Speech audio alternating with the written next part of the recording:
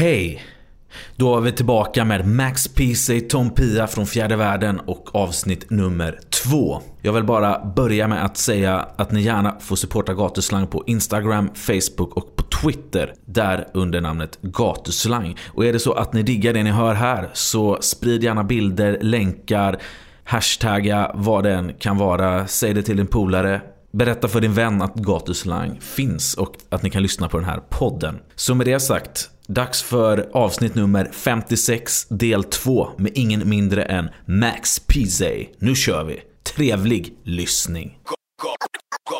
Gatuslang.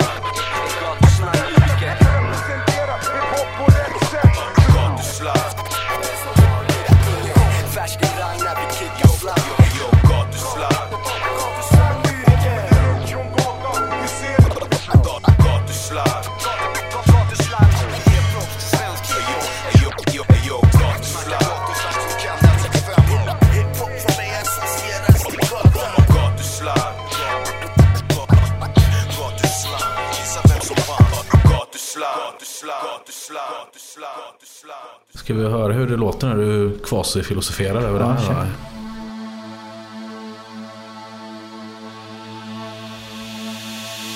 TV ger oss en förenklad bild. Skolan ger oss en förenklad bild. Politiker ger oss en förenklad bild. Du förbjuder att vi själva skulle tänka till.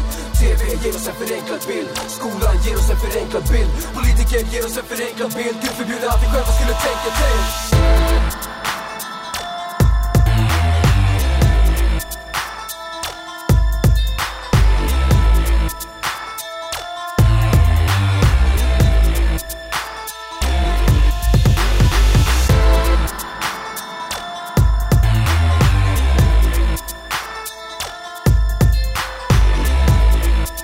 Ja, Max PC 2012. Inte en till att det är säkert överbetalt. Jag är luspanklapp att jag kan köpa min mat. Den diskarna som kräver för högre betalt. Jobbar svart, inte råd att ge ett öre till staten. Miljön vi lever i förstör en totalt. Man är ung och försvarsstör, förstör en som barn. Inga sträckor, det skannas på ditt födelsetal. Skulle krävas mäktiga personer för en sån plan. Krävas opponering inte över en dag. Krävs att samhällstoppar ingår hemligt brödraskap. Krävs möta diskussioner genom ordstöd kanal. B-kloter samma symboler som sjörövarna har. Kontroll över kapital, gör det privat. Överstatliga övertag med storföretag. Tänker stora summor byter händer i den undre världen. Underrättelsetjänster av Sveriges skumaffärer. Stora summor är det som ingen vågar tala om. Logiskt tänk måste finnas banker som förvarar dem. Tvättar dem, investerar dem, sätter dem. Pengar är en kraft som ger dig makt och det kan räcka långt. En och så som rockar en mick. Kick ut 9 med 8 i snitt. Tror jag att det var du vet skolan och jag ska du verkligen. Ja, det hörde vi kvasi-filosof där då. Hade du 1,8 i snitt i högstadiet? Säkert lägre. 1,6 kanske till och med. Var det skolkade du mycket hos här i skolan? Alltså jag vet inte vad jag ska säga. Alltså, skolan var ingenting för mig överhuvudtaget. Jag hade aldrig svårt för att förstå någonting eller för att läsa någonting. Jag bara gjorde det inte. Jag förstod aldrig varför, och jag hade för mycket att tänka på annat, och liksom min skolvärld var allt annat än lektionstid. Alltså det som hände i korridorerna var det viktiga för mig liksom. Det har väl liksom nästan varit en röd tråd med många gatuslanggäster. Att man haft väldigt svårt för auktoriteter, de här hiphop-profilerna som suttit här, och att man liksom haft väldigt svårt i skolan och liksom förstått liksom strukturen och meningen med mycket av det man lär sig. Ja, nej men för mig, jag tänker så än idag, alltså om du ska ta 30 pers och så ska du liksom stöpa dem i samma form, så kommer alltid några inte få plats i den här formen. Och så ser skolan ut liksom, och tyvärr så är det liksom de som är över liksom begåvade eller liksom före på något sätt i sin utveckling som hämmas av skolan. Du vet, om du har en elev idag som räcker upp handen hela tiden och försöker svara på alla frågor, så kommer det som hända vara att det kommer ringa föräldrar hem till föräldrarna, eller en lärare hem till föräldrarna, och så kommer läraren säga så här: fan, vi har problem med Lisa här, för hon räcker upp handen hela tiden och hon ska svara hela tiden, och det är inte schysst mot de andra, för att de andra måste också kunna få svara. Och då hämmar man den här personen som är superivrig, som har alla svaren, som vill liksom sporras och få mer, är en person som inte passar in i liksom svenska skolan överhuvudtaget. Och sen så har du de som kanske inte pallar sitta still mer än i 20 minuter, en kvart, 5 minuter ibland. De får inte heller någon plats på de här lektionerna som är efter en viss liksom tid. Och sen framförallt att gå upp så där tidigt på morgonen och liksom försöka prestera. Skitsvårt liksom. Så att skolan är på många sätt till för en norm liksom, av människor, liksom de som får plats i den här mallen. Liksom. Men finns det någon lösning på den problematiken liksom, eller måste man acceptera faktum? Nej, alltså jag tror att det finns massor med lösningar. Det finns, alltså om du tittar på finska skolan till exempel, de har mycket bättre resultat. De satsar de första 3 åren bara på att läsa och skriva. Du får inte lära dig någonting annat än att alla måste med. Och det är så här, en tabbe som svenska skolan har, det är att så här, missar du momentet läsa och skriva ordentligt så det spelar ingen roll hur du försöker sen, för att du har det här knaset med att du inte kan göra det. Och i finska skolan så ska ingen lämnas efter, utan alla ska lära sig skriva och sen så tar vi in kunskap till exempel. Och sen så kan man blanda upp formerna för hur ett klassrum ser ut, vad man gör, hur man sitter, liksom, hur man lyssnar. Allt. Det finns hur mycket som helst att göra med svenska skolan och skolan överhuvudtaget. Alltså, för jag tänker på att skolan bygger på ett system där man kunde prygla och liksom disciplinera med stryk. Liksom. Så att det är lättare att hålla 30 pers sittandes i en lektionssal om du har möjligheten att skrämma dem med våld. När du inte plötsligt får slå eleverna och de vet att de inte får bli slagna, då är det en helt annan typ av situation. Så den här skolan som traditionellt bygger på någon skräck finns ju inte kvar. Så du tar bort det så kommer det ju balla ur. Liksom. Men är den inte lite mer auktoritär i Finland då, skolan? Jo, men det är ett land som är så också, ganska mycket. Men som sagt, och det är ju en framgångs liksom, recept såklart, om du kan spöa folk. Liksom. Skräck funkar skitbra ut i samhället. Du kan hota folk med våld och få folk att göra vad som helst. Liksom. Så att det är klart det funkar, men det hör man ju nästan på argumentet att det inte riktigt är så vi vill ha liksom, nästa generation. Liksom. Men är det inte då, liksom, om man tar och tittar på de svenska hiphopparna idag, är det inte ganska liksom otroligt? Jag vet ju inte exakt hur alla har det i skolan och vilka betyg de har, men Petter har ju pratat mycket om sitt problem att läsa och skriva. Jag kan tänka mig att till exempel rappare som Ken och Ayo inte hade liksom toppbetyg i skolan, men ändå har så liksom viktiga berättelser att berätta och skriver och liksom använder det svenska språket. Jag vet inte hur det hänger ihop. Alltså jag fick en upplevelse när jag såg någon så här minidokumentär om Lil Wayne, och han var tydligen skitbra i skolan. Och så säger han så här: jag kan inte förstå hur man inte kan vara bra i skolan, för att skolan ber dig om en information som de berättar vilka sidor du hittar. Du har en bok, så säger de att så här, ge mig det här svaret. Allt du behöver göra är att titta på den boken som de redan har liksom gett till dig. Så att svaren finns framför dig. Allt du behöver göra är att bara plocka upp informationen, liksom copy-pasta in den i svaret. Så du behöver inte ens söka svaret, utan du får svaret. Svaret finns i kapitel 5 i den här boken. Han är så här: jag kan inte för hela världen förstå hur någon kan misslyckas med skolan när det är det enklaste som finns. Liksom. Så det där är dubbelt för mig. Jag vet inte riktigt hur... Håller du med Lil Wayne i det? Jag förstår resonemanget, men jag kunde inte se det då. Jag kunde inte se, och hade jag sett det då så hade jag tänkt varför. Det låter ännu dummare för mig. Varför ska jag sitta och liksom rapa upp liksom information som jag redan har fått liksom tilldelat mig liksom. Mm. Ja, det är ett stort problem. Det är inget skolproblematiken, inget vi kommer lösa i gatuslang. Ja, nej, och det är ingenting som Jan Björklund kommer lösa heller liksom, så att där sitter vi liksom. Mm.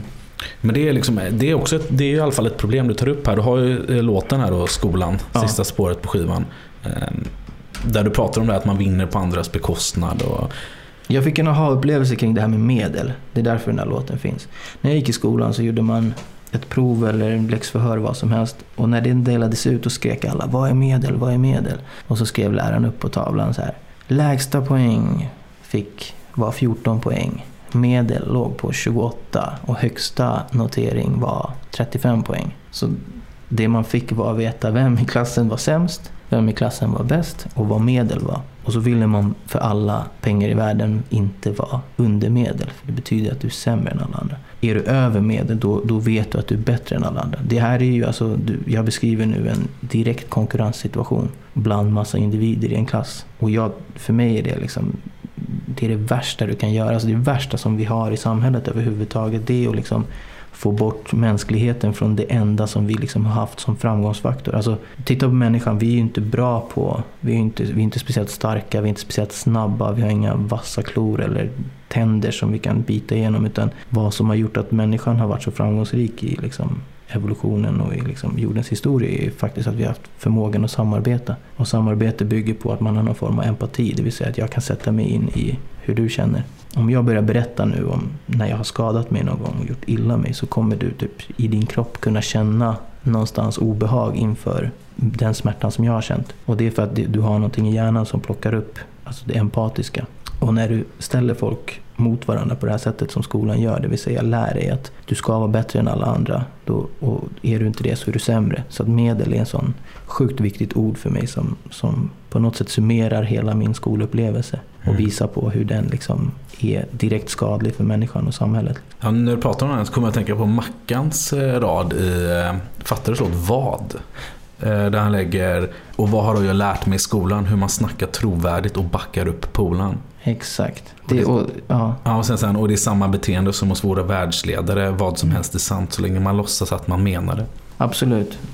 Och skolan, så det var ena greppet, det var medel, och den andra greppet var vad lärde du egentligen? Vad var sensmoralen av skolan liksom? Och min sensmoral lärde jag mig jättemycket på i korridorerna liksom. Hur det funkade, hur normbildning såg ut, hur såg det ut om någon valde att bryta normen med sina kläder och ville liksom ha en egen stil, hur snabbt man blev liksom flockfår som skulle liksom på något sätt så här peka ut den som såg annorlunda ut, för att den som såg annorlunda ut hotade ju hela normupplevelsen av att så här, det känns tryggt så länge vi klär oss likadant och tycker likadant och mår likadant. Så fort någon kommer och liksom hota den tryggheten så måste vi liksom stöta ut tillsammans liksom. Det är så samhället fungerar liksom. Ja, man får ju ingen street knowledge. Man får inte i skolan, man får inte reda på hur man ska klara mobbing på sin kommande arbetsplats efter skolan, eller hur man ska söka jobb på arbetsförmedlingen, eller liksom den typen av information som man verkligen kommer ha nytta av. Jag tror att de försöker göra det nu. Det finns ju saker som livskunskap och sånt där. Men definitivt så är det så att jag tror att det är skolan, eller det man inte lär sig om det här med liksom mobbing och hela den grejen, det är att det är fortfarande temadagarna. Alltså precis som på vilken arbetsplats som helst där man har en temadag kring genus för man vill ha en jämställd arbetsplats, så är det fortfarande någonting som behandlas som någonting alternativt utanför det kärnverksamheten man har. Man har en genusdag, eller man har en antimobbingdag, eller man har en, och man signalerar så tydligt att det här är ingenting som tillhör det ordinarie, utan det här är någonting som vi är en specialare kring. Och sen så undrar man varför man inte når de här genusmålen när man hela tiden bara reducerar det till en dag då man ska liksom, lite som julen funkar, nu är vi extra snälla under den här alltså högtiden. Varför då? Det skulle vara någonting som genomsyrar hela skoltiden liksom. Ja, nej, men för julen gör mig förbannad också när vi är lite extra snälla nu under den här högtiden.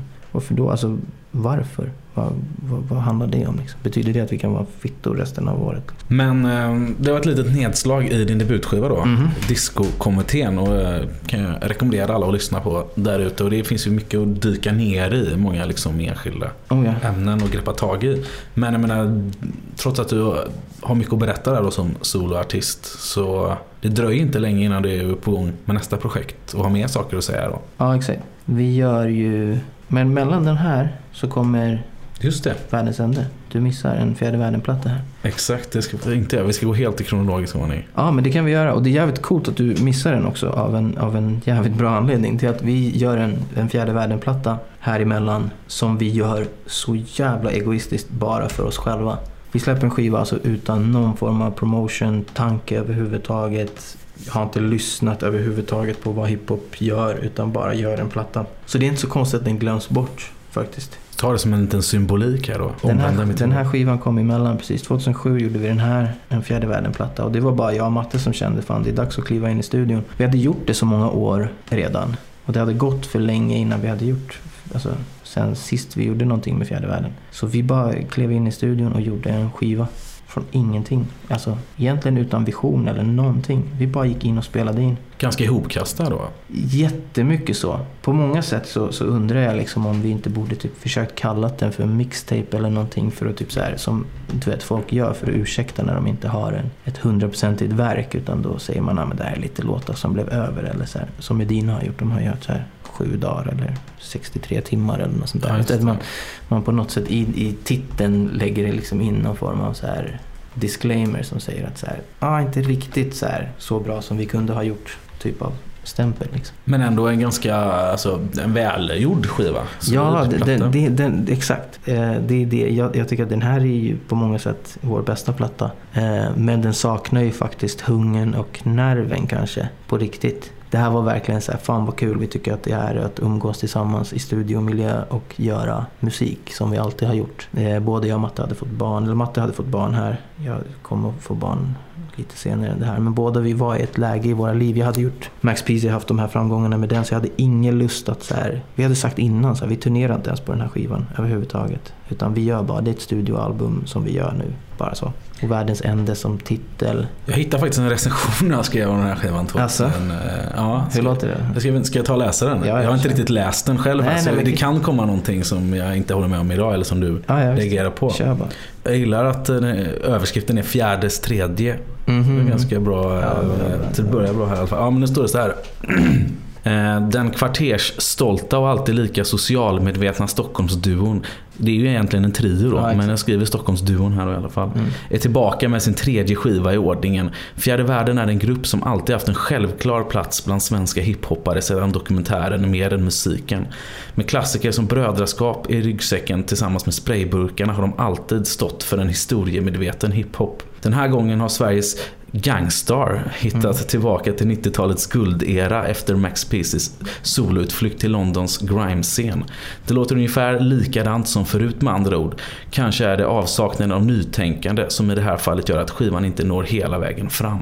Och sen fortsätter det. Nej, men jag håller med dig. Jag håller med dig ganska mycket. Det var den låten Ingenting som vi gjorde med Salla, som är den som sticker ut. Och det märks, det är jävligt roligt att för det är den enda låten som Salla har gjort som inte är så här mattegrejer. Det är säkert att det är någon annan producent, men Salla hade ju liksom, han är ju på väg framåt hela tiden. Han släpper musik för att det ska bli stort och har liksom stora planer med Redline och hur det ska funka, så att han bidrar med den enda låten som skulle kunna liksom haft någon genomslagskraft utåt om vi hade orkat pusha den liksom. Resten är, som du skriver, det är fjärde världen låtar kring så här, egentligen ganska detaljbaserade missar som jag och Matte går tillbaka liksom, och bara shit, vi har missat den här detaljen i våra tidigare låtar, och det är fin puts bara egentligen, och väldigt lite sånt framåttänkande i visioner så. Men är det mycket, tror du det var mycket enklare att göra den här plattan än första då till exempel?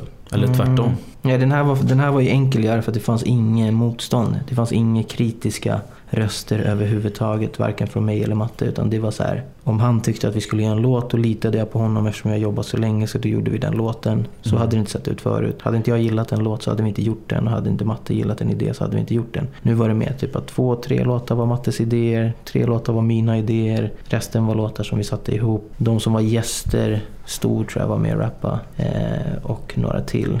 Fattar du så här? Det var sådana som vi kände liksom att så här, det är synd att vi aldrig har fått till en låt med Stor. Jag hade försökt att göra några låtar med honom tidigare som liksom vi var aldrig riktigt nöjda med. Så det var mer en sån knyta ihop säcken typ av skiva liksom. Ska vi ta och lyssna på eran singel då, till Världens ände, med lite skönsång på refrängen? Ja, just det är Robban.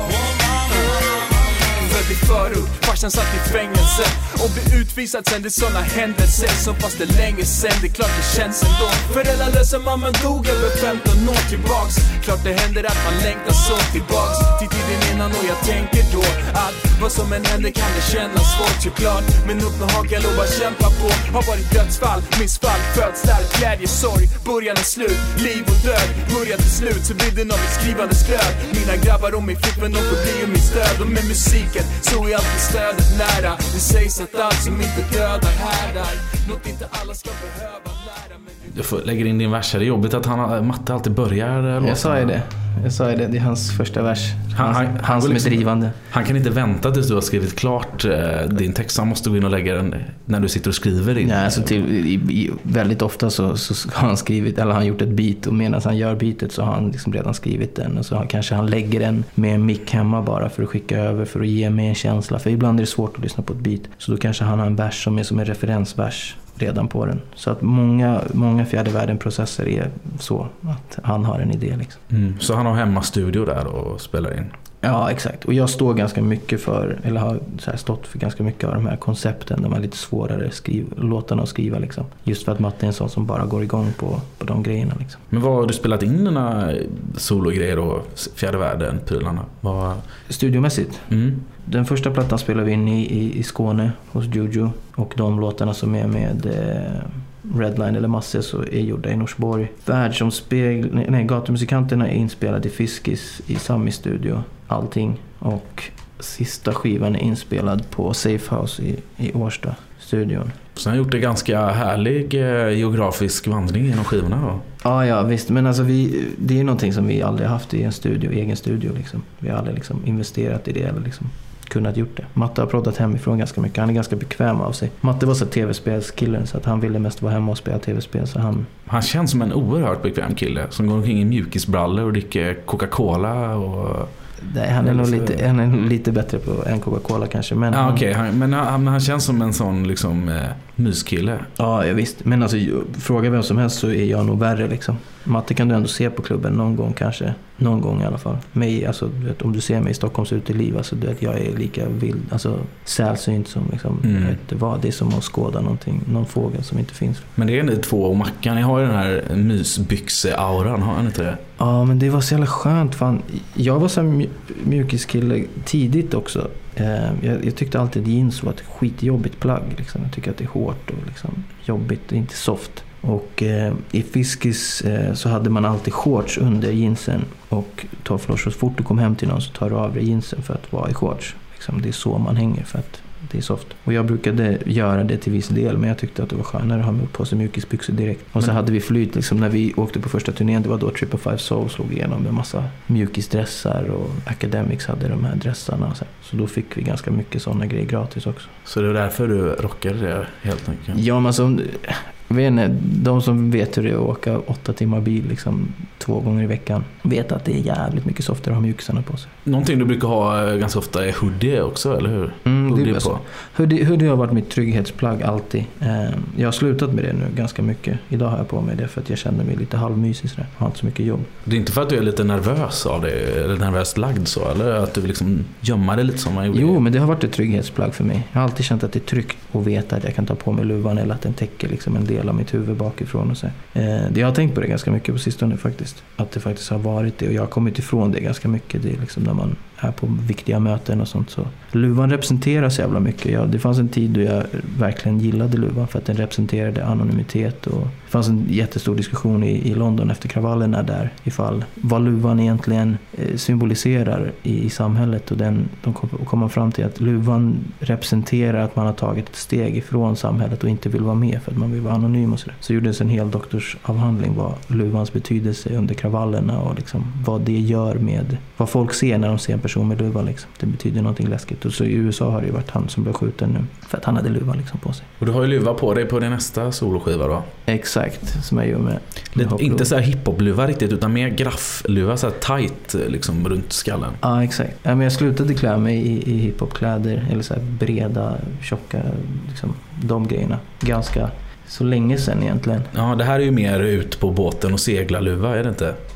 Jag skulle säga att det där är den klassiska ortkamouflageluvan där man ser ut som vem som helst också. Alltså man får tänka att i betongen så är inte folk hiphoppare liksom, utan folk har ganska mycket så träningskläder och sådär. För jag har alltid varit liksom större fan av den här liksom munkluvan, du vet, med lite bredare. Som nej, liksom det här är Reebok-jacka liksom. Det här är mer den luvan liksom. Men, och du står här på framsidan med luvan, och vem är det vi ser till vänster på bokomslaget, får man ändå säga? Ja, det är min landsman och goda vän Hop Louie, som är gatukonstnär, är väl hans liksom, titel. Så. Och vad har du för relation till honom? Det visade sig att vi hade så här exakt samma målgrupp så här, med Max Peasy, vad han gjorde och så här. Jag var jävligt inspirerad av de här Christer Pettersson-grejerna och mycket av hans budskap och sånt som han gjorde rakt ut. Och tänkte att, och det var många som skrev liksom, ibland så nämndes vi i samma liksom, sammanhang, speciellt i liksom vänsterrörelsen så.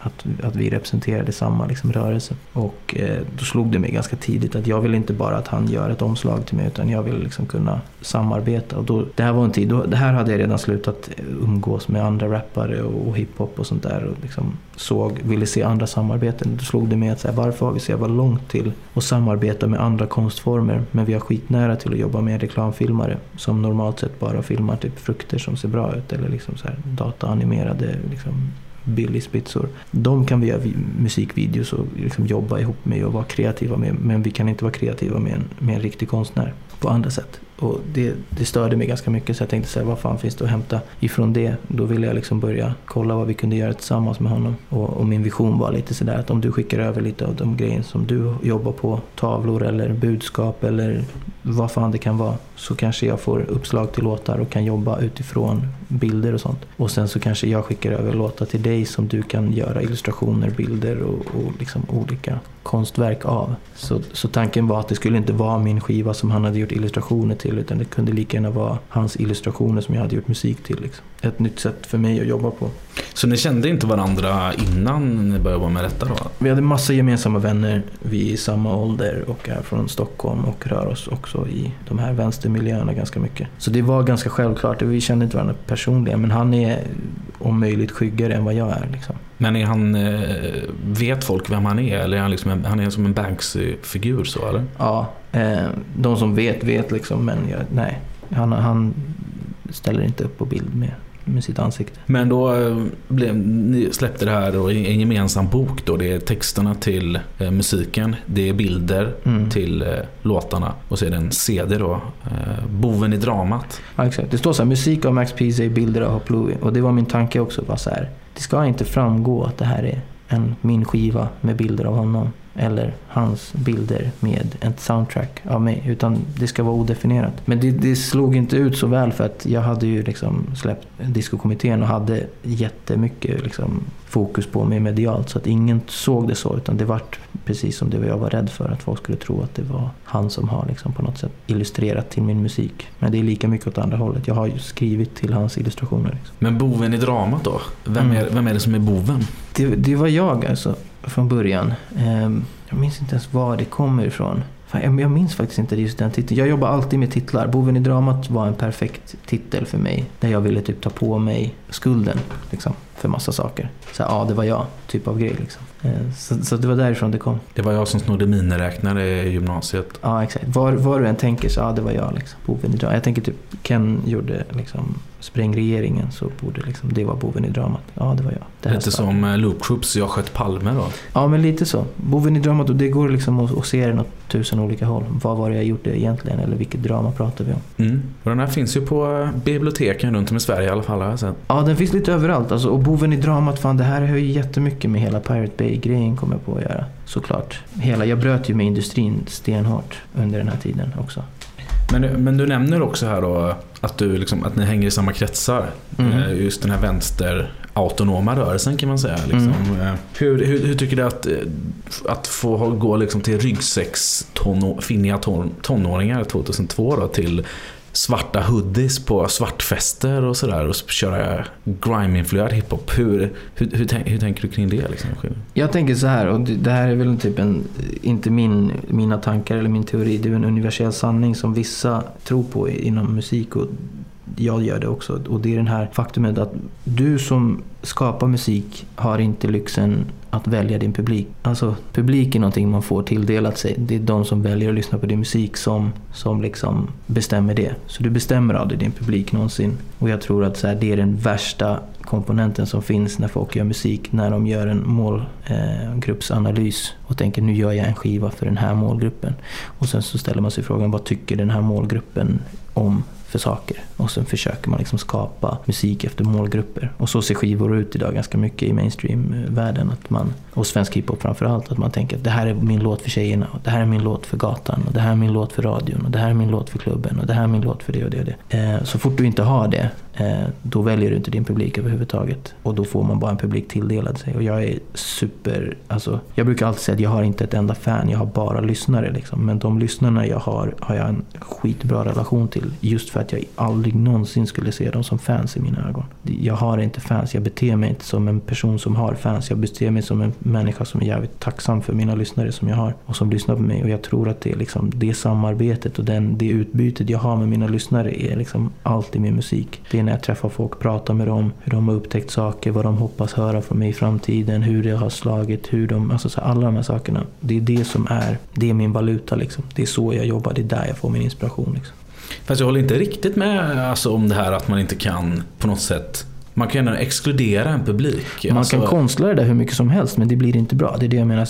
Den förutsättningen du sätter för dig själv när du väljer din publik, när du innan du börjar skriva på låten har bestämt vilka som ska gilla den. Det är liksom ett mardrömsscenario för mig. Men om man går in på en låt och säger fuck Fredrik Reinfeldt och allt som han står för, då har man exkluderat en ganska stor publik av moderater till exempel. Såklart, men har du inte substansen i det, om du säger det bara utan att känna det och tänka det, då kommer du inte få mer i de som tycker likadant heller. De kommer märka ganska direkt att det här är ditt försök på att vara politisk, eller ditt försök på att haka på en fråga eller en kampanj och sånt där. Och det är därför hiphopen, det finns inte en artist som inte hakar på någon form av kampanj, men det brukar sällan bli någonting mer än det, för att det finns inte ett genuint intresse liksom, eller någonting.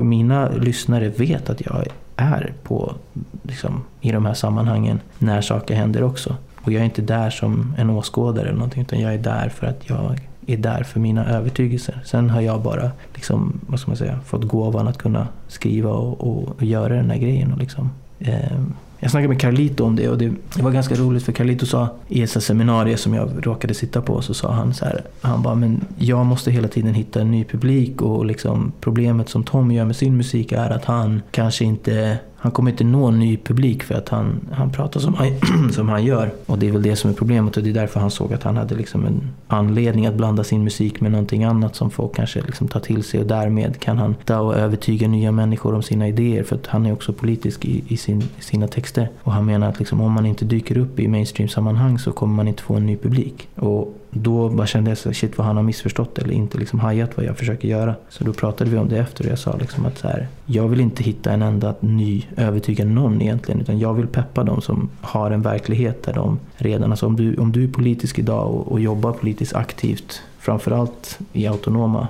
kretsar, så har du redan polisen, och du har motståndare, och du har en media och egentligen ett helt land emot dig. Det är skitjobbigt att vara aktivist idag, sitta häktad eller bli bussad någonstans eller riskera att få sitt hem uppbrända nazister eller vad som helst. Det är skitjobbigt. Så min musik handlar om att peppa de människorna med de här sakerna. Det här känns skitjobbigt, men nu gör vi det här, och det finns en backning. Det är snarare den effekten jag vill. Det är inte att sitta och så här sprida mitt ord och försöka övertyga nya ungdomar att tycka som jag liksom. Det är inte det jag gör liksom. Men det jag liksom menar när jag resonerar kring det är ju att det finns liksom en logisk tanke kring att gör jag musik på det här sättet så kommer det ändå inte kunna slå inom vissa kretsar, och gör jag alltså, du kan aldrig bestämma en hit såklart, men samtidigt liksom, det finns ju en så här känsla, lyssnar man på P3 och hör en låt där, så det här är liksom, den här låten är så den känns verkligen P3, och den här låten liksom känns, den här passar på en svart klubb på Röda Sten, eller liksom, det finns ändå liksom en, ja, precis. Men nu pratar du om marknad, och det är det här jag skiljer. Alltså så här, vi gör konst, och sen så kapslar vi konsten i en produkt som säljs. En skiva som säljs är ungefär 50% konst och 50% marknad. Och marknaden är precis det du pratar om. Du pratar om analyser av vem kommer göra det och vem kommer bla bla bla bla. Det är marknadssidan av att sälja en produkt. Sen har du konstnärssidan där du gör konst. Och för mig så är det inte konst om du har en beställare. Förstår du vad jag menar? Alltså, om du ritar eller målar en tavla, och så vet du att Pepsi har betalat dig lite pengar för att måla in en Pepsi-burk i den. Inte riktigt konst. Det är skitsamma vad du tycker om konst eller marknad. Jag sitter inte så här, men jag menar att min musik är mer konst än någonting annat, och då har inte jag en enda tanke på vem som ska ta emot det på ett visst sätt eller inte. Men som jag håller med dig, jag fattar ju själv när jag bränner broar, alltså jag säger det på skivan, jag bränner mina broar så att jag aldrig kan återvända liksom. Det är skitviktigt för mig. För den här tänker jag liksom, när jag ser, om man ska liksom se var den hamnar någonstans, så kan jag ju absolut se med den i något litet galleri på Söder, där det hänger lite hippa människor ändå liksom, för att det är dokumentförlag som ligger bakom det här, och de finns ju liksom, de har ju distribution på de större kulturinstitutionerna här i stan. Så typ Moderna Museet och Kulturhuset i Plattan liksom. Så där kommer man kunna hitta den. Det var det som var så jävla roligt. Om du kollar så har den 2 streckkoder också. Det är en som är en bokstreckkod och en annan som är för musik. Och det var det här som vi visade på. Liksom, att så här, musiken som är en kraft som har funnits i tusentals år har de senaste typ 100 åren kanske inte ens det haft bara ett sätt att släppas på genom en musikindustri. Det finns bara ett sätt att släppa musik på. Och jag var så här, men fan, det måste finnas 1000 olika sätt att göra. Vad händer om vi gör musik fast vi säljer det som en bok istället? Då hamnar vi liksom på bibliotek istället. Och det är olika skattesatser på de här också, på böcker och skivor. Det är det som är tanken.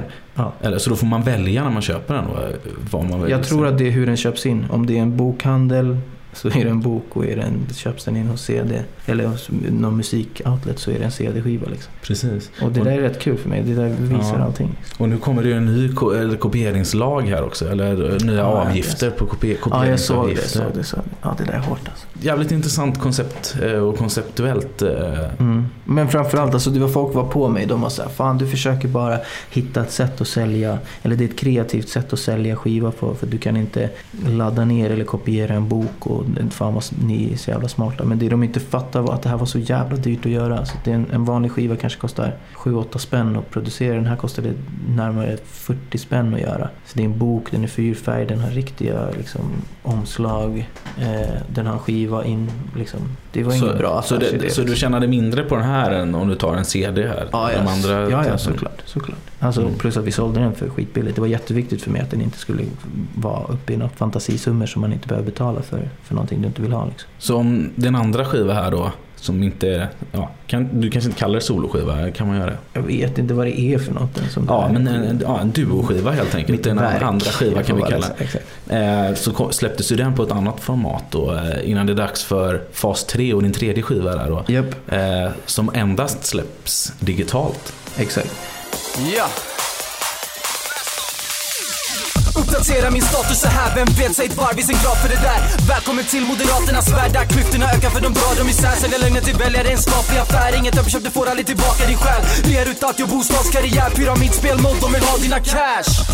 Snart är du ägd, kapa dig som de pirater de är. Fredrik vet inte vilken hatare det är. Alla argumenterar, jag bara gapar och svärar. Jag vet jag borde vara mycket smartare sådär, men jag svär, ser Raina får han smaka på gär. Han får smaka på gär. Skallen, foten, rakt på ett knä. Bostäckta väggar, lugnt för jag tar det. Rutavdraget jag betalar för städ. Han har giddrat med min familj och det är ingenting jag kommer släppa bara sådär. Har rätten till självförsvar oavsett om det betyder att en lag överträds. Så länge mitt folk är en handelsvara, slavar för adeln är jag revolutionär. Omstörtande verksamhet, mer. Omstörtande verksamhet, mer. Omstörtande verksamhet. Och det var väl för att vi lever i en tid då det inte finns ett klart format just nu som folk lyssnar på. Alltså, allt har ju varit så väldigt så tidsbestämt. Vid ett tillfälle så hade du kunnat släppt skivor på minidisk, för alla hade minidisk. Men av någon anledning så släpptes inte skivor på minidisk. Fast det finns faktiskt en hel del. Ja, men du fattar vad jag menar. Det slog aldrig igenom och liksom...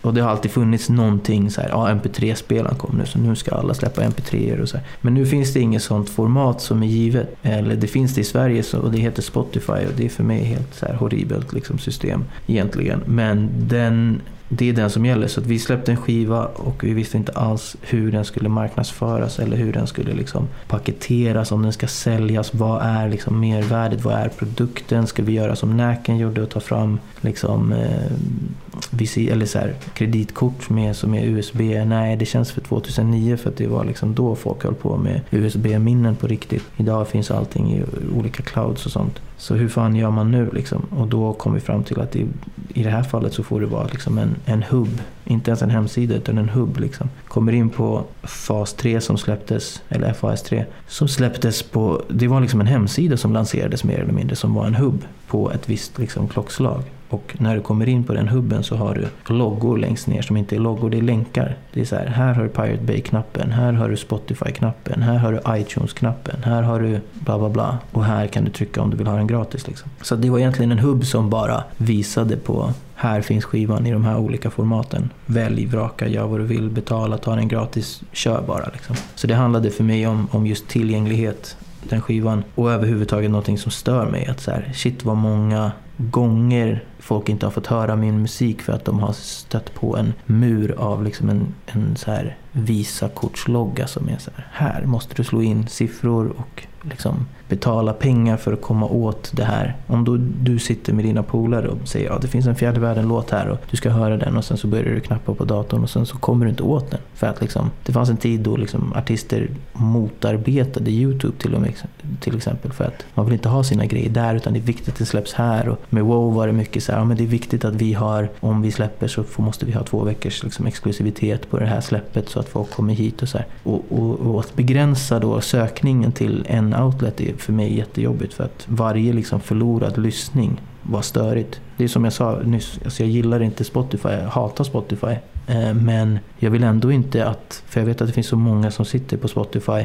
Ska de söka på min låt för att visa för polarna och så finns inte den på Spotify, då måste de antingen ta ett aktivt val och börja googla efter den, eller så finns den på Spotify. Då vill jag hellre att den är på Spotify så att man inte missar lyssningen, så jag går med på att ha musiken där bara för tillgänglighetens skull. Liksom. Ja, och då skulle de förmodligen skita i och lyssna på den om den inte fanns på Spotify. Exakt, så jag vill inte ha, hela mitt mål är att jag vill inte ha en enda missad lyssning. För mig är det inte viktigt att så här, jag koncentrerar all min trafik till YouTube för att jag ska få så många views som möjligt. Alltså folk jobbar ju så liksom. Den finns bara där. Så kan du se den bara där.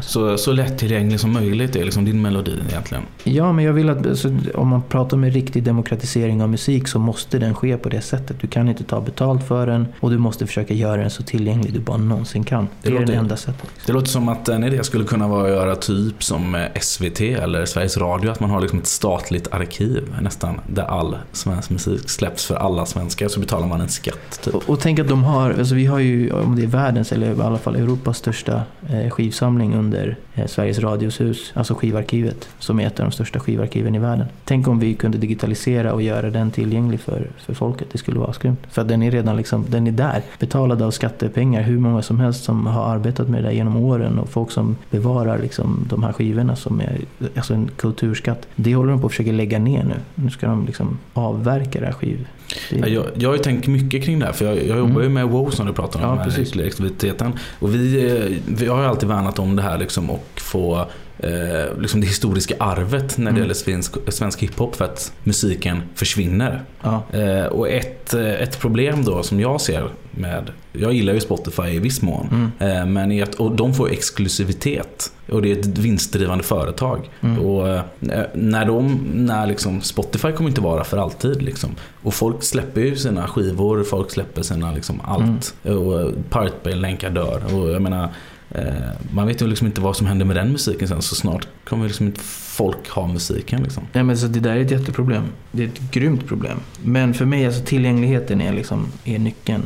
Spotify, jag kan också erkänna att det är en skitbra tjänst på många sätt och liksom ett bra sätt att göra på, men helt horribelt ur liksom moraliska, etiska liksom perspektiv, och liksom framförallt från ett rättviseperspektiv så är det helt sinnessjukt dåligt. Men det är ett sätt, och där finns musiken idag, men den är viktig att den finns överallt liksom. Men hur gör du dina intäkter på din musik idag?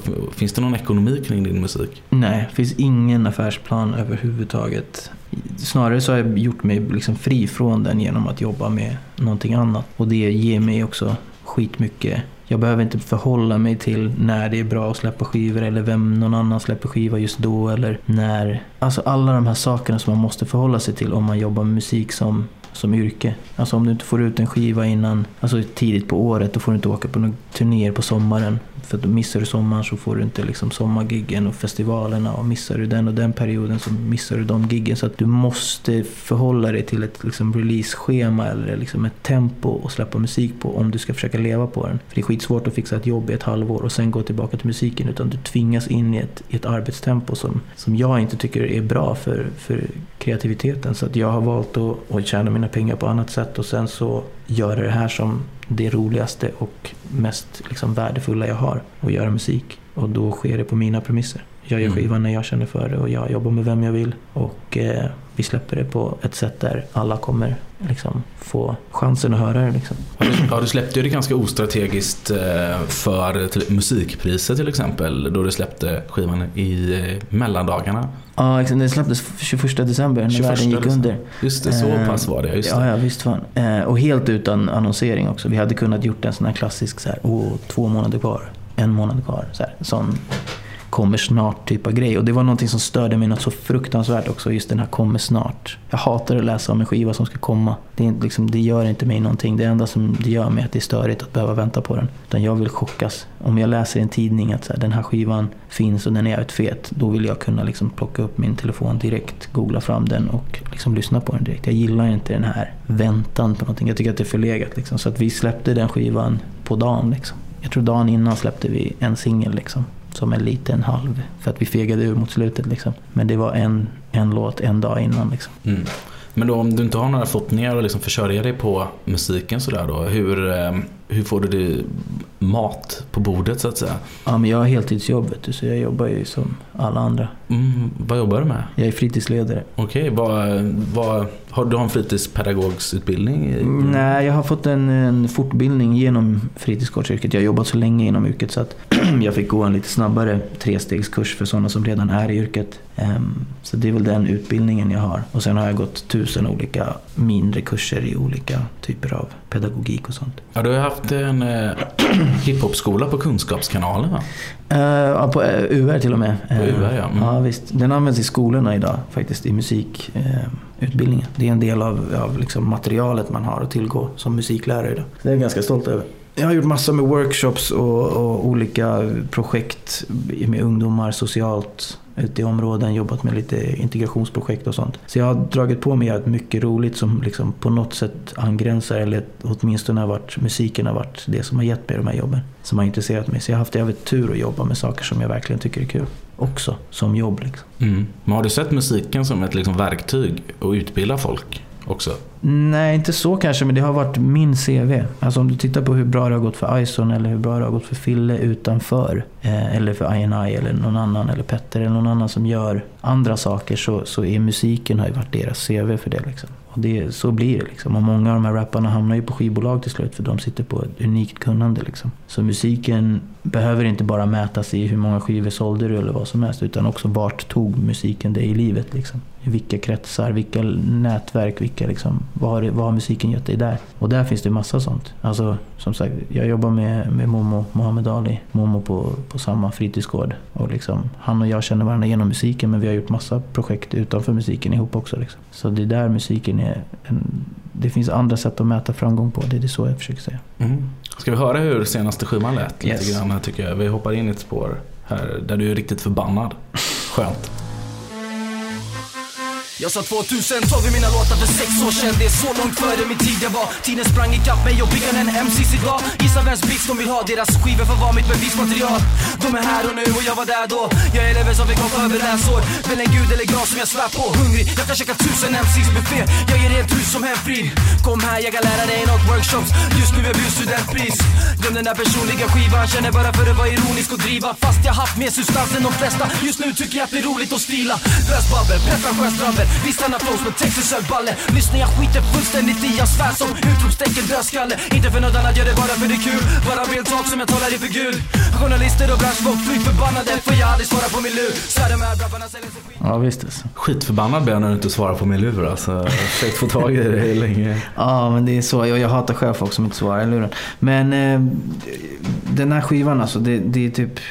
Nu är jag på en helt annan nivå såklart än när jag gjorde klart den här skivan. Men den där var första skivan, alltså egentligen någonsin, då jag verkligen kände mig så jävla fri i att skapa. För då kände jag att nu har jag fan hunnit säga det mesta om mitt liv och allting. Jag kan älta i det och det och det. Nu går jag bara tillbaka till hantverket, rap, det jag tycker är kul. Jag vill skryta, jag vill snacka om den där liksom imaginary fake MC, alltså den som alla har dissat i alla år, fast det är bara någon utan ansikte, utan man bara så här sparras mot den där låtsas dåliga fake rapparen liksom. Och så vill jag bara göra det utifrån liksom för konstens skull liksom. Så att den här låten Telefonklotter, den är fett skrytig, men jag försöker hela tiden ha allting på ett sätt där mitt skryt ska vara på riktigt. Jag sa 2012 i mina låtar för 6 år sedan. Det är så långt före mitt. Jag säger på Kvasifilosof så säger jag 2012 liksom. Och det är 6 år sedan. Alltså allt är på riktigt. Men det kanske inte var det jag menade då, men det går ändå liksom att hitta en vinkel kring den grejen. Och ja, jag vet inte vad det är. Det är massa skryt i den låten, men allt går ändå att ta på riktigt. Så det här har hänt. Det här är det som är mitt kapital. Det är det här jag skryter med. För att om du har en rappare som kommer ut idag, så kan de bara skryta via roliga ordlekar och sånt. Rim och sånt. Men jag har ju så pass lång karriär och liksom meritlista att jag kan börja skryta med mina meriter och göra ordlekar av mina meriter liksom. Så att det här är liksom den skivan som verkligen är hantverket rap för mig liksom. Och är det den skivan du är mest nöjd med då? Också, ja, eller? Men det följer alltid linjen. Jag är alltid nöjd med den senaste plattan och blir ganska snabbt missnöjd med den och vet exakt hur jag ska göra nästa skiva. Det är så min process är alltid. Håller du på med ny musik i detta nu? Grejen är att jag gör verkligen det, men jag kan inte prata om det av en anledning som du kommer förstå när jag släpper det. Jag vet att det låter fett kryptiskt om man lämnar lite så här. Okej, men finns det något du kan säga utan att avslöja någonting?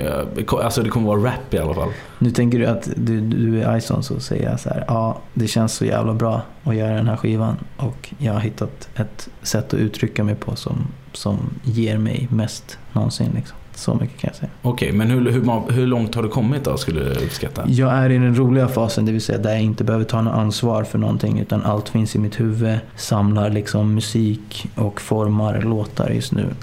Så att det är ingenting som är liksom...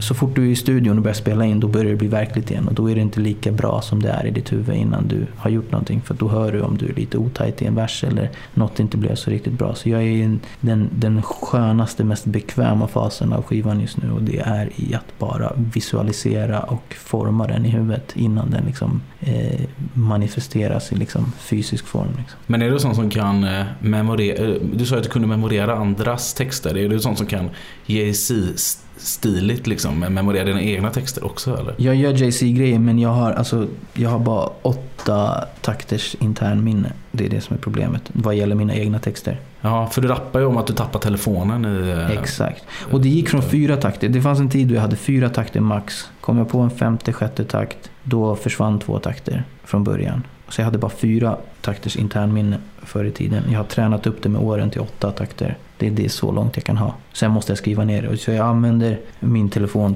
till alla textidéer. Och jag har min nya skiva, liksom, den finns, jag kan visa den till dig. Den är en Evernote liksom, anteckning på kanske 4 A4 just nu. Men du lägger i alla fall 16 i en tagning och sådär? Jag lägger allt i en tagning. På den senaste skivan så lägger jag hela låtar i tagningar. Där jag liksom väntar in hooken i huvudet. Och sen så kickar jag vers 2 också. Skitviktigt för mig. Jag klipper aldrig någonsin i texter. För att få känslan och för att det ska vara true MC också?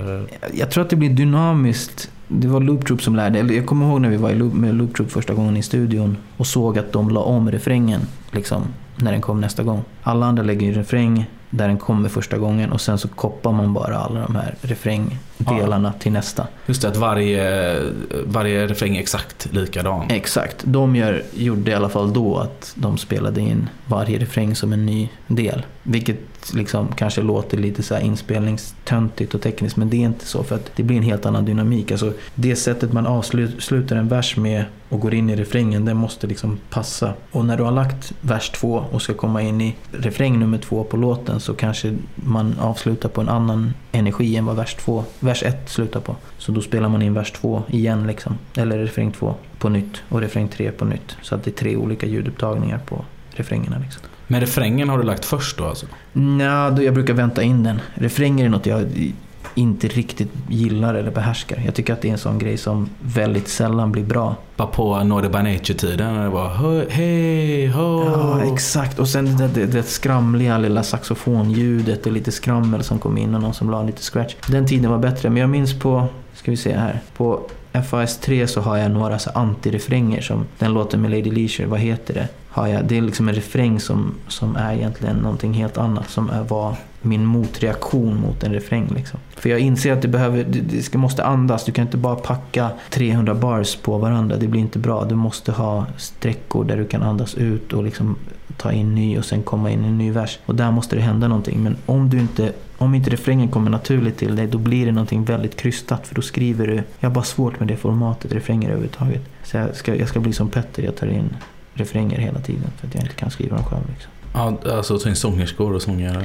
Ja, men Petter, jag vet inte, hans första 3 plattor åtminstone hade ju liksom alltid någon annan som la hooken, förutom kanske mikrofonkort. Ja. Då var det Rorschach som kom in, eller så var det I&I som kom in, eller så var det K som kom in, eller det var alltid någon som la hooken. ADL, eller vem som helst kom in och la hooken liksom. Eller så är det som Lord of the Underground, du vet, Never Faded, som på Håller Fortet, där de bara Max PC, Håller Fortet, fattar du Håller Fortet. Exakt, och det här är Mackan skitbra. Mackan är svinbra på att hitta de där enkla sägningarna som blir refränger. Och det är en talang i sig, så jag börjar få jävligt mycket respekt för refrängpersoner som bara skriver hooks. För att för mig är det mest onaturliga är att försöka skriva en hook. Så Mackan kanske kommer in och ghostwriter någon refräng på kommande plattan. Han skulle gjort det på förra skivan också, men han klippte ihop den här telefonklotter-refrängen till mig. Han kom med den här bubbelgum till dig. Tugga bubbelgum. Och du bara, det funkar inte. Men alltså, det är så jävla fett. Mackan är tung, för han är ju en av våra absolut bästa rappare som vi har i landet på alla sätt. Och det håller man inte med så är man en åsna liksom. Men han har verkligen hajat det att han är så här, jag försöker numera säga det jag gjorde på en hel låt på en vers. Jag försöker komprimera så mycket information som möjligt i någonting enkelt. Istället för att veta att jag har en hel låt på mig att förklara det här, så försöker han förklara det i en vers. Och nu försöker han lägga liksom allt i en vers i en tvåtaktes liksom refräng. Han försöker komprimera och bara få ut det viktigaste för att inte hålla på. Så det är därför han sitter och skriver de här bubbelgum-refrängerna. Liksom. Det var det han ville säga med Babylon egentligen. Alltså. Ja, exakt. Jag tror bara idag skulle han bara hitta en mening som fångade allt det där. Men är det inte jävligt synd ändå att han inte fortsätter? Vill man inte ha en solo-rap-skiva med Mackarna då? Jo, men man måste, jag kan inte tycka synd om det, för man kan inte få det. Det är inte så han jobbar. Ja, han är inte där idag heller kanske. Det kanske inte hade blivit så där som man hade hoppats ändå. Nej, jag läste typ att Nas ska göra skiva med Premiere typ. Och jag kände bara så här, fan vad jag hade jublat och hoppat av glädje för 10 år sedan. Men nu skiter jag fullständigt liksom. Så. Vad är du mest hype på nu då liksom, i framtiden när det gäller musik? Finns det något samarbete som du tänder till? Alltså, som jag ska göra? Eller som jag vill göra? Som du vill göra eller som du har sett andra göra. Du bara, den här plattan. Jag ska sätta ihop den med den typ. Nej, alltså jag har så jävla låg tro på musiken och det som släpps idag. Så att jag tycker inte det finns inga intressanta samarbeten överhuvudtaget. Potentiella ens. Musik har blivit så jävla konstigt liksom. Ja, och där var inte en slut då. Där var det hiphop. nej, men du förstår vad jag menar säkert. Precis. Jo, precis. Jo, men det dyker upp lite då och då. Jag vill snarare rädda folk. Alltså det är så jag har tänkt. Där nu satte du fan fingret på det. Tack för att du gjorde det. Jag ser snarare så här samarbeten jag inte vill se av. Förstår du? Jag hade liksom, jag menar, i Sverige relevant jämförelse. Jacke till exempel. Alltså dyker upp som den bästa rapparen liksom, på länge. Och jag är bara så här, flytta inte till Stockholm. Snälla, kom inte hit liksom. Var kvar där. Bli inte influerad av alla de här människorna i Stockholm som är i samma grej och berätta vad du ska göra och ska jobba med den och den och forma ditt sound, och du ska liksom ta intryck för alla de här människorna som han förmodligen har lyssnat på under massa år, och så hamnar han i samma liksom sällskap. Alltså, förstår du? Jag vill skydda Jacke från det i så fall. Rappare ska vara mer isolerade i sina... Ja, men alltså jag är emot alla jävla king size releaser och jävla skit där folk träffas och diskutera igenom projekt och sitter i varandra studios och lyssnar. Jag vill inte ens att folk ska sitta i samma studio. Alltså att Ayla och High One sitter i samma studio är ett problem för mig liksom. Säkert skitbra för dem, för de spårar varandra och det är en skitbra grej och det kommer bra musik, men jag hade hellre sett att Ayla var ännu mer Ayla och High One var ännu mer High One liksom. Så. Men det skulle väl alla så här grillat och Grandi fans hata mig för, eftersom det är just ett sånt studio, dela plats, Mac Beats och Ison och Fille som har gjort ett sånt projekt liksom. Så att jag fattar andra delen, men jag är bara så här, jag önskar att det fanns mycket mer mångfald i soundet och hiphopen vi hör idag. Men trots allt finns det mer kanske nyanser i svensk hiphop nu än vad det någonsin har funnits. Vet inte, alltså jag hatar att låta divig, men jag lyssnar inte på svensk hiphop. Jag vet inte typ hur det låter. Jag är fritidsledare så jag hör massor med svensk hiphop hela tiden, men genom filtret av 14-åringar som lyssnar 15 sekunder på ett intro och sen byter vidare liksom, och har olika hjältar. Så att jag är inte dum, jag missar ju inte vad som händer, men väldigt sällan det kommer någonting som så här får mig att bli imponerad liksom. Det var Jacke senast. Men det är ändå en ganska imponerande samling som ligger framför oss här på bordet. Det har blivit lite musik faktiskt. Det har blivit 6 fullängdare har du varit med på. Som du varit bakom. Och släppt flertalet 12:er och massa gästspel genom åren. Jag och Matte vi sa alltid 3 eller 5 skivor. Det får aldrig vara jämnt antal. Man får inte sluta på jämnt antal. Och vad tänker du när du tänker tillbaka på liksom, om vi ska gå så bak som hette ni? Enchant hette ni. Från Enchant till Von Origin och Fjärde Världen och sådär. Hur ser du tillbaka på ditt liksom, musikaliska skapande? Jag tänker alltid på frågan varför gör du musik så här? Och så har jag haft olika svar varje år. Men jag har gjort musik hela tiden. Och nu tänker jag bara så här, det enda svaret är för att jag måste. Liksom. Du vet, man väljer ju inte så här, kärlek eller intressen så. Det är ingenting man aktivt. Alltså det är folk som inte har liv. Alltså om vi snackar norm i Sverige, det är de som tittar på Melodifestivalen och typ sen så tittar de på det här Dansa med stjärnorna eller vad fan det heter.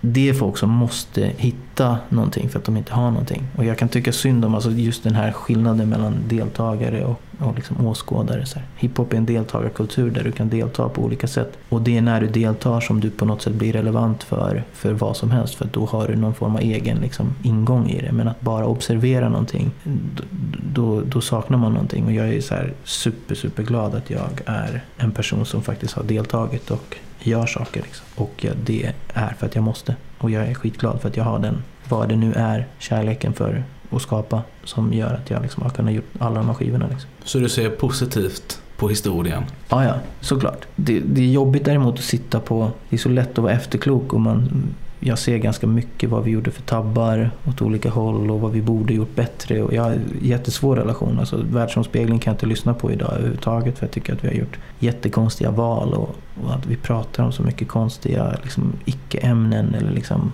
har för lite substans. Sånt kan jag skäms liksom än idag när jag lyssnar på de grejerna och sen så ibland har jag en bra dag där jag hör en låt från världsomspegling där jag förstår vad vi försökte göra. Så jag har en komplex relation till alla mina skivor. Skäms ganska mycket. Jag är en sån som om någonting satt lite halvt dåligt så förstör det hela låten för mig för evigt. Så att jag har lärt mig nu att så här, aldrig lämna en tagning som jag inte är 100 på. För att den finns alltid kvar sen i alla tider och det felet blir bara större. Liksom. Det började med typ en harkling och sen så förstörde en hel låt och till slut har den harklingen förstört en hel skiva för mig. Liksom. Så att det är superviktigt att gå in och verkligen så här. Du är en riktig perfektionist helt enkelt. Jag är inte det för jag är ganska slarvig och jag har inget tålamod så att jag försöker vara det. Jag förstår vikten och liksom vinningen med att vara perfektionist men jag är inte det. Jag är sjukt slarvig i allt jag gör i livet och liksom tyvärr. Men om du då ser tillbaka här, hur ser du då på framtiden? Alltså jag är så jävla peppad.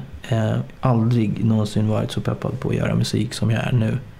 Och bara så här, jag ler liksom på morgnarna när jag vaknar för att jag har det här projektet i mitt huvud. Ingen har hört det, ingen har sett det. Det är väldigt få som ens har koll på vad jag ska göra. Säkert ännu mindre folk som ens bryr sig liksom, eftersom jag inte ens liksom, marknadsför min musik. Det är inte det som är det viktiga utan det är känslan som jag har inför min musik som är grym. Och jag sa, jag har inte börjat spela in den här skivan, jag har inte ens skrivit klart texten, jag har inte ens, liksom, det finns inte musik ens. Men som det låter i mitt huvud och som det känns så är det liksom, det finns ingen bättre känsla. Det kommer bli värre sen när den är inspelad och klar. För då är den mänsklig. Och den inte alls låter som du hade tänkt dig. Nej men den är mänsklig då liksom. Du bara shit, det blir Bale-funk. Och jag tänker så här, jag är inte så bra så tänker jag så här, shit det var lite otajt och jag kunde flowat lite bättre. Jag kunde hittat en smartare sätt att frasera en viss grej eller så här. Jag tänker på sånt hela tiden och vet att jag är lite för slarvig för att egentligen hålla på med det jag borde göra liksom. Så att när skivan är mänsklig så kommer den inte vara så bra som jag tänker, men just nu så är det fan vilken fet skiva jag har alltså. Har du något avslutande visdomsord från en man som började rappa 91 och skrev sin första text? Till andra? Nej, men det är de här sakerna jag har varit inne på. Om jag skulle börja rappa idag så skulle jag skydda mig själv från att hamna i kretsar där man vill hamna i med andra artister och liksom i den här soppan som är, och aldrig någonsin tänka målgrupp när man gör musik, utan gör din musik och sen så kommer din målgrupp välja dig liksom. Det är de grejerna som är viktiga, för sitter du och ska göra någonting till en viss målgrupp och du har en analys av vilka låtar den här målgruppen gör, då kommer du bara göra ungefär samma sak som redan har gjorts. Det betyder inte att du måste vara avantgardistisk och göra helt sinnessjuka, nyskapande grejer hela tiden. Det är inte det jag pratar om, utan jag pratar om att så här, ditt uttryck är rent så länge det inte är liksom befläckat och bajsat på av hela hiphop-scenen, om du ska börja hänga med dem. Liksom. Det var positivt, va? Positiva ord. Du ville säga någonting positivt också avslutningsvis. Ja, fan. Svensk hiphop är asfett. Folk är riktigt bra på att rappa. Och kvaliteten som är på grejer just nu är liksom, vi börjar liksom verkligen närma oss kvaliteten som de har i USA på släppen och på relevansen av låtar och sånt där. Så att jävla resa, och liksom det är väl Redline som har varit med konsekvent genom hela den här utvecklingen och pushat den framåt och kommer för evigt vara kungar av svensk hiphop liksom. Phonorigin-engelskan är ett minne blott då? Ja, fan, men alltså någonstans har man ånger. Alltså, jag kanske hade rappat på engelska fortsatt, så jag kanske hade haft en bredare publik idag. Det är roligare att åka till Milano för första gången än till Borås för tredje gången liksom. True story alltså. Ja. Det är en bra Magnus Uggla-skivtitel där. Kan sälja den till honom. Ja, visst. Men är suveränt att du kom till Gatuslang. Ja, nej, det var skoj, och som sagt, det var på tiden också, så nu fick verkligen, och vi har passerat 3 timmars snack här för ett tag sedan. Wow, så att, det är bra jobbat. Så att det är ganska saftigt. Tack så hjärtligt för att du kom till Gatuslang. Ja, tack själv, tack för att jag fick komma.